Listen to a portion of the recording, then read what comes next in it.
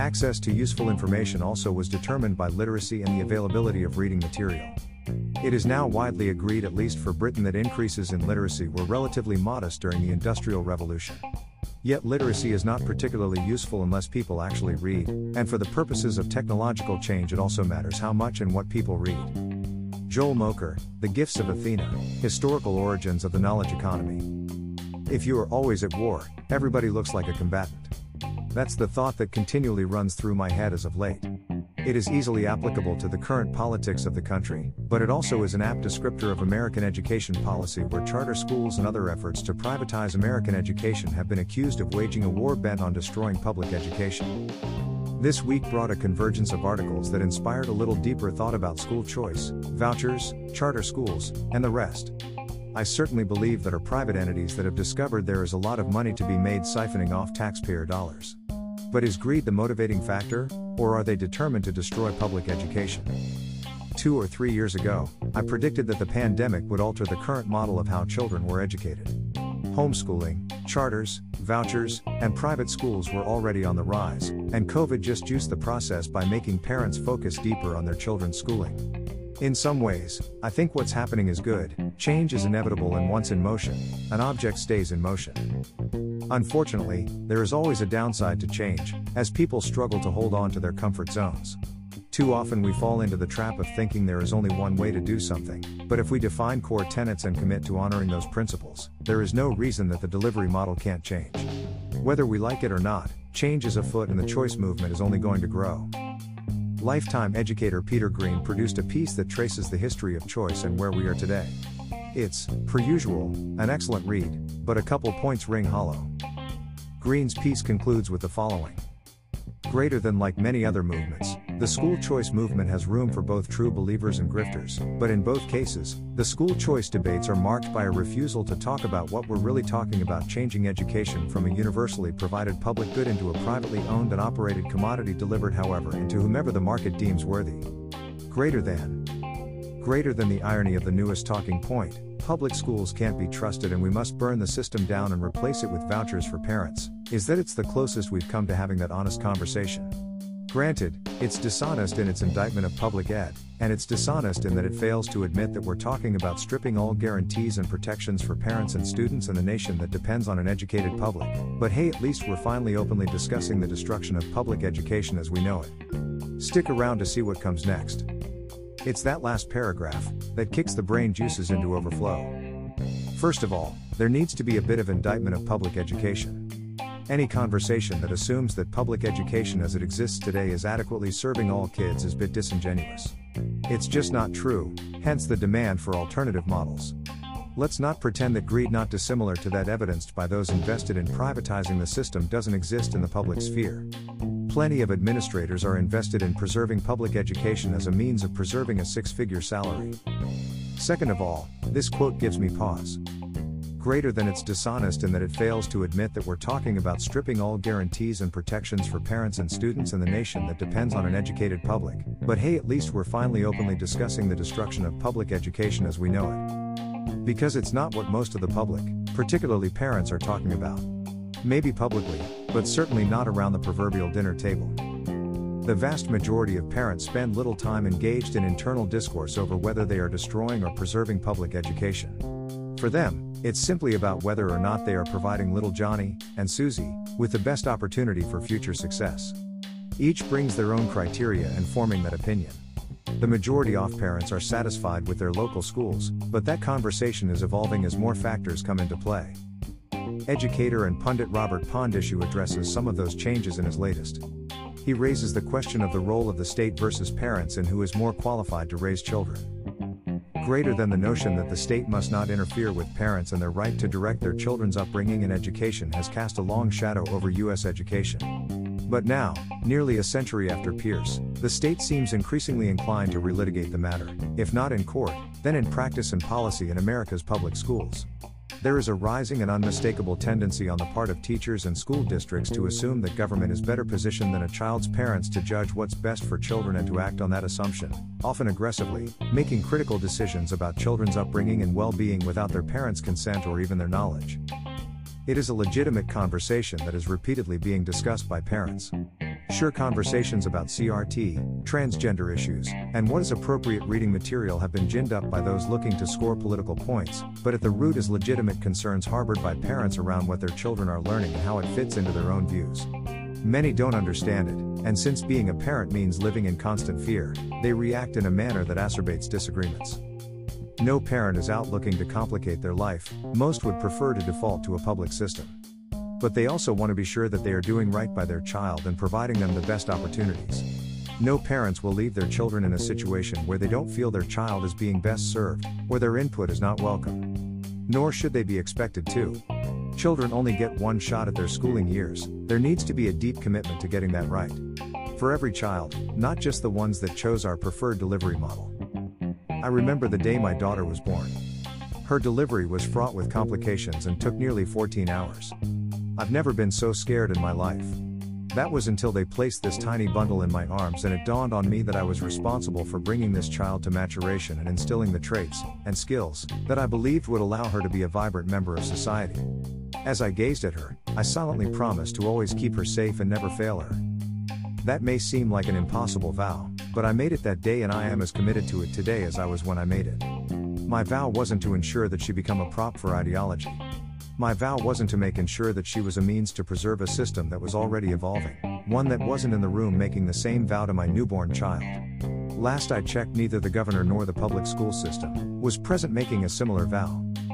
That is not to disparage any of the work done by the talented teachers that have graced her life, but you have to recognize, for me it's personal. Too many parents are too busy fighting to put food on the table or keeping a roof over their heads. Sadly, too many are in a real war for survival. Life is already a fight and they are looking to shed battles, not increase the skirmishes. That can't go unrecognized. I'd also proffer this warning: in any war, there is collateral damage. It may be unintended, or even unpredicted, but neither makes it less devastating. In arguing for our beliefs, it's imperative that we don't do irreparable harm to our institutions. In my lifetime, I've seen trust in the police and the Supreme Court plummet, to our detriment. The same holds true for governing bodies. Though America has always had a thread of government distrust running through her DNA, it's only grown in recent years. Much is made of the right's "don't trust the government" stance, but the left's message is equally dangerous: don't trust government unless it's run by our people, and then trust them implicitly. Neither makes for a healthy society. For evidence of whence I speak, I turn to a piece posted yesterday morning by Salon magazine. It offers a quality analysis of the ongoing Hillsdale Charter School controversy. Throughout the piece, Tennessee's recently created Charter School Commission is cast in the light of being nothing but a tool for the governor's whims. Greater than preparations have been made to make this a slam dunk, said Republican State Representative Bob Ramsey, in a podcast interview last week with the progressive outlet Tennessee Holler. Preparations have been made legislatively that there's really going to be no options but to approve it. Greater than that's a dangerous narrative to establish. At the end of the day, the Charter School Commission is a public authority created by representatives elected to office by the state's citizens. In order for society to function, there has to trust that these institutions will function in a manner that benefits all. Otherwise, we remain perpetually divided. To leap to the conclusion that a body is not authentic because it was created by a different party establishes a dangerous precedent. Eventually, more evidence may come to light that proves that the Charter Commission is, as described by Ramsey, a means to reward favored applicants. It is the added responsibility of the current board members to conduct themselves in a manner that doesn't fortify that view, serving to undercut public trust. But the current rhetoric is making that an impossibility. As the chorus grows louder, the board's decision is increasingly at risk of being viewed as giving in to the loudest voices, or being in lockstep with the governor. Neither is a desired perception. But we get so concerned with winning the war that we never consider the cost. Remember, not everyone is a combatant. I continue to struggle with the destroying public education trope. In my view, it's a bit hyperbolic. Nobody is threatening to rescind the legislation that requires mandatory schooling for all kids. Nobody is suggesting that kids be denied a proper education. What is under threat is the school system as it exists under its current construction. That's disconcerting, but arguably, already a foregone conclusion. The genie is not going back into the bottle. There is not going to be some great reckoning in the near future, a la HBO's The Leftovers, where we go to bed on Sunday night and wake up on Monday morning to a world where all charter schools have disappeared and been replaced by neighborhood schools that are equally resourced and kids hang out after school with Richie and the Fonz. Not happening. By now it's generally acknowledged that the beloved neighborhood schools of the past failed some kids. It shouldn't be a stretch to understand that its current incarnation suffers from similar flaws. In some cases it's the same groups of students, in others, it is a brand new demographic. Conversations around public education should be centered on how we make it more inclusionary, not how we erect more barriers. In other words, how do public schools stay in the conversation? Remember the old adage, you don't elevate yourself by downgrading others. Public education only works if it serves the majority of the public. Otherwise, it just becomes a taxpayer-subsidized private school. That means whether you fall on the left or the right, your kid is going to have to hear some things that make you, and potentially them, uncomfortable. That's how democracy works. Instead of trying to decimate our perceived enemies, we should be focused on identifying the essential elements that must be preserved and incorporated. For me, it's local control, empowerment of professional educators to provide quality instruction, exposure to children from all walks of life, a breadth of opportunities that recognizes that all students come with diverse interests, needs, and aptitudes, and recognition of the role of family, and provides a safe mentally, socially, and physically for children, a place where they can safely learn from failures. Yours may be a little different, but let's be open to discussion that may lead to modification. To paraphrase one of my heroes, you may say I'm a dreamer, but pretty sure I'm not the only one. Undue influence. The Daily Memphian ran an article over the weekend by Ian Round that outlines some of the work being done in Tennessee by ELO, a company founded by Commissioner Schwinn's former Chief of Staff Rebecca Shaw and several former CEOs from Chiefs for Change. That organization was founded by former Florida Governor Jeb Bush in order to influence education policy on both the state and national levels. The last 3 Tennessee education commissioners have been pulled from their ranks, including the office's current occupant, Penny Schwinn. ELO was founded in the early spring of last year and quickly found itself involved in a federal investigation involving the steering of public contracts to private friends. The case is still in the investigative process, but I would think any work they are doing in Tennessee would be viewed with a jaundiced eye, especially in light of today's indictment of former State Representative Glenn Casada and his chief of staff on bribery and kickback charges. When asked about their work in Tennessee, ELO, employing the use of manipulative language, released the following statement concerning their work in Tennessee. Greater than ELO Group does not and has not ever had a contract with the TNDO or any state agency or office in TN, an email attributed to the company stated. If you have further questions, please direct those to the TNDO. But Round reveals, and here's the rub, they are working in Tennessee for TNDO but Tennessee taxpayers aren't paying for their work. That responsibility falls to Chiefs for Change. Now, who granted Chiefs the authority to fund work on behalf of the citizens of Tennessee is anyone's guess because they don't have a contract or scope of work either. Though they do have one with the Gates Foundation and, starting to see a pattern yet? At Schwinn's request, Chiefs took it upon themselves to provide a review of Tennessee's education material adoption process and advise her on how to improve the process. They also played an integral role in getting the governor's TISA plan passed, going as far as hiring an outside PR firm to create a website that appeared to be officially sanctioned by the TNDO. Quick side note, if you received a communication from Hillsdale and you are not sure how they got your information, did you enter your information on that TISA website in order to receive school funding updates? Asking for a friend. Chiefs also did some much-needed PR for Commissioner Schwinn by getting one of their members, trucking company executive Brian Johnson, to write a glowing review of the state's educational progress funded under the table by Chiefs for Change. Greater than the progress is also a testament to the leadership of Tennessee Education Commissioner Penny Schwinn and her team at the Department of Education.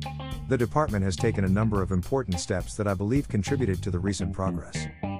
Luckily for you, if you'd like to replicate that success in your state, Chiefs has some readily available resources.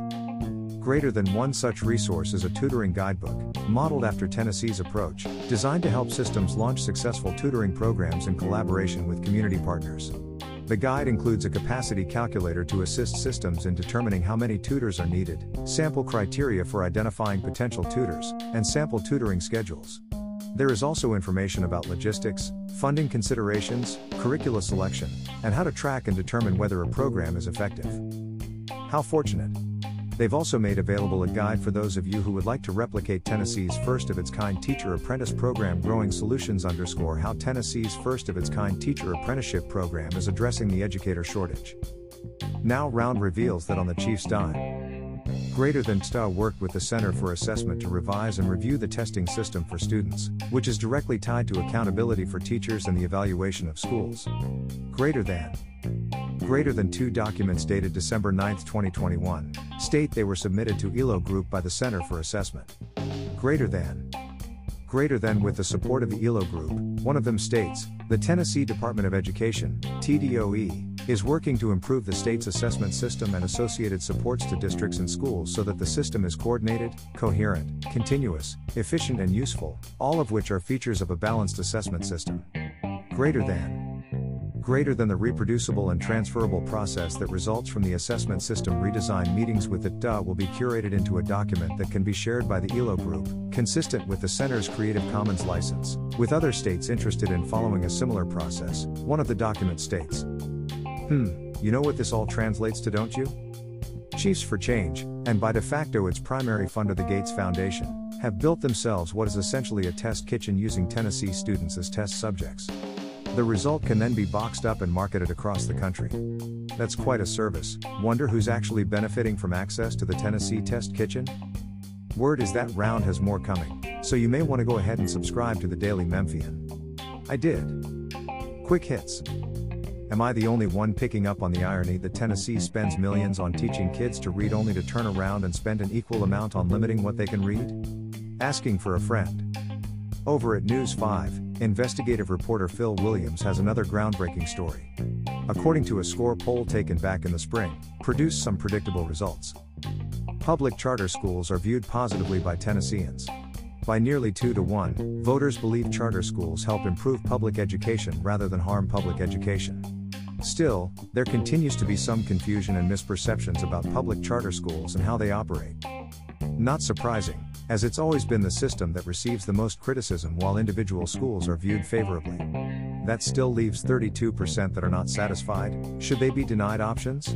When presented with results that show 51% are pessimistic about public schools, in typical fashion, Representative John Ray Clemens dismisses dissenters by offering that it's easy for people not to have confidence in their public school system because they watch the state legislature and their governor underfund it year after year. So first of all, he suggests that parents are paying more attention to the actions of he and his colleagues and less to their own experiences. And secondly, surely he can offer a definition of fully funded, because, after a decade of doing this, I don't know that answer. In fact, programming note. It may seem that of late I've been especially critical of national education writer Peter Green, but don't read too much into it. In my opinion, the man is simply the best and you can't go wrong in reading any of his pieces. Since his retirement as an active classroom teacher, there's been a little more partisan politics in his writing, but it never diminishes the value. Like most good classroom teachers, he understands that you don't have to deliver it all instantly. Sometimes the best lessons are the ones that are planted, and then allowed to ripen and bear fruit at a later date. Much like I enjoyed the development of Billy Joe of Green Day as an aging punk rocker, I look forward to seeing how Green's young kids' progression through formal schooling will color his writings. Do yourself a favor and read everything he writes, and remember you only get better by challenging the best, and nobody improves in an echo chamber. If you've got something you'd like me to highlight and share, send it to nornrad10@yahoo.com. Any wisdom or criticism you'd like to share is always welcome. A huge shout out to all of you who've lent your financial support and a reminder that I will be out here heavily shaking the can all month. I am eternally grateful for your generosity. It allows me to keep doing what I do, and without you, I would have been forced to quit long ago. It is truly appreciated and keeps the bill collectors happy. Now more than ever, your continued support is vital. Fees associated with the blog are due the first week in September, 8 days away and counting, and any help with those is always appreciated. An old rival used to accuse me of begging on the internet, an accusation with a ring of truth. But we all do what we can. If you are interested, I'm sharing posts via email through Substack. This has proven to be an effective way to increase coverage. I am offering free and paid subscriptions. Paid subscriptions will receive additional materials as they become available. Your support would be greatly appreciated. If you wish to join the rank of donors but are not interested in Substack, you can still head over to Patreon and help a brother out. Or you can hit up my Venmo account, which is ThomasWeber10. I don't need much, even $5 would help, but if you think what I do has value, a little help is always greatly appreciated. Not begging, just saying. Okay, I'm kinda begging.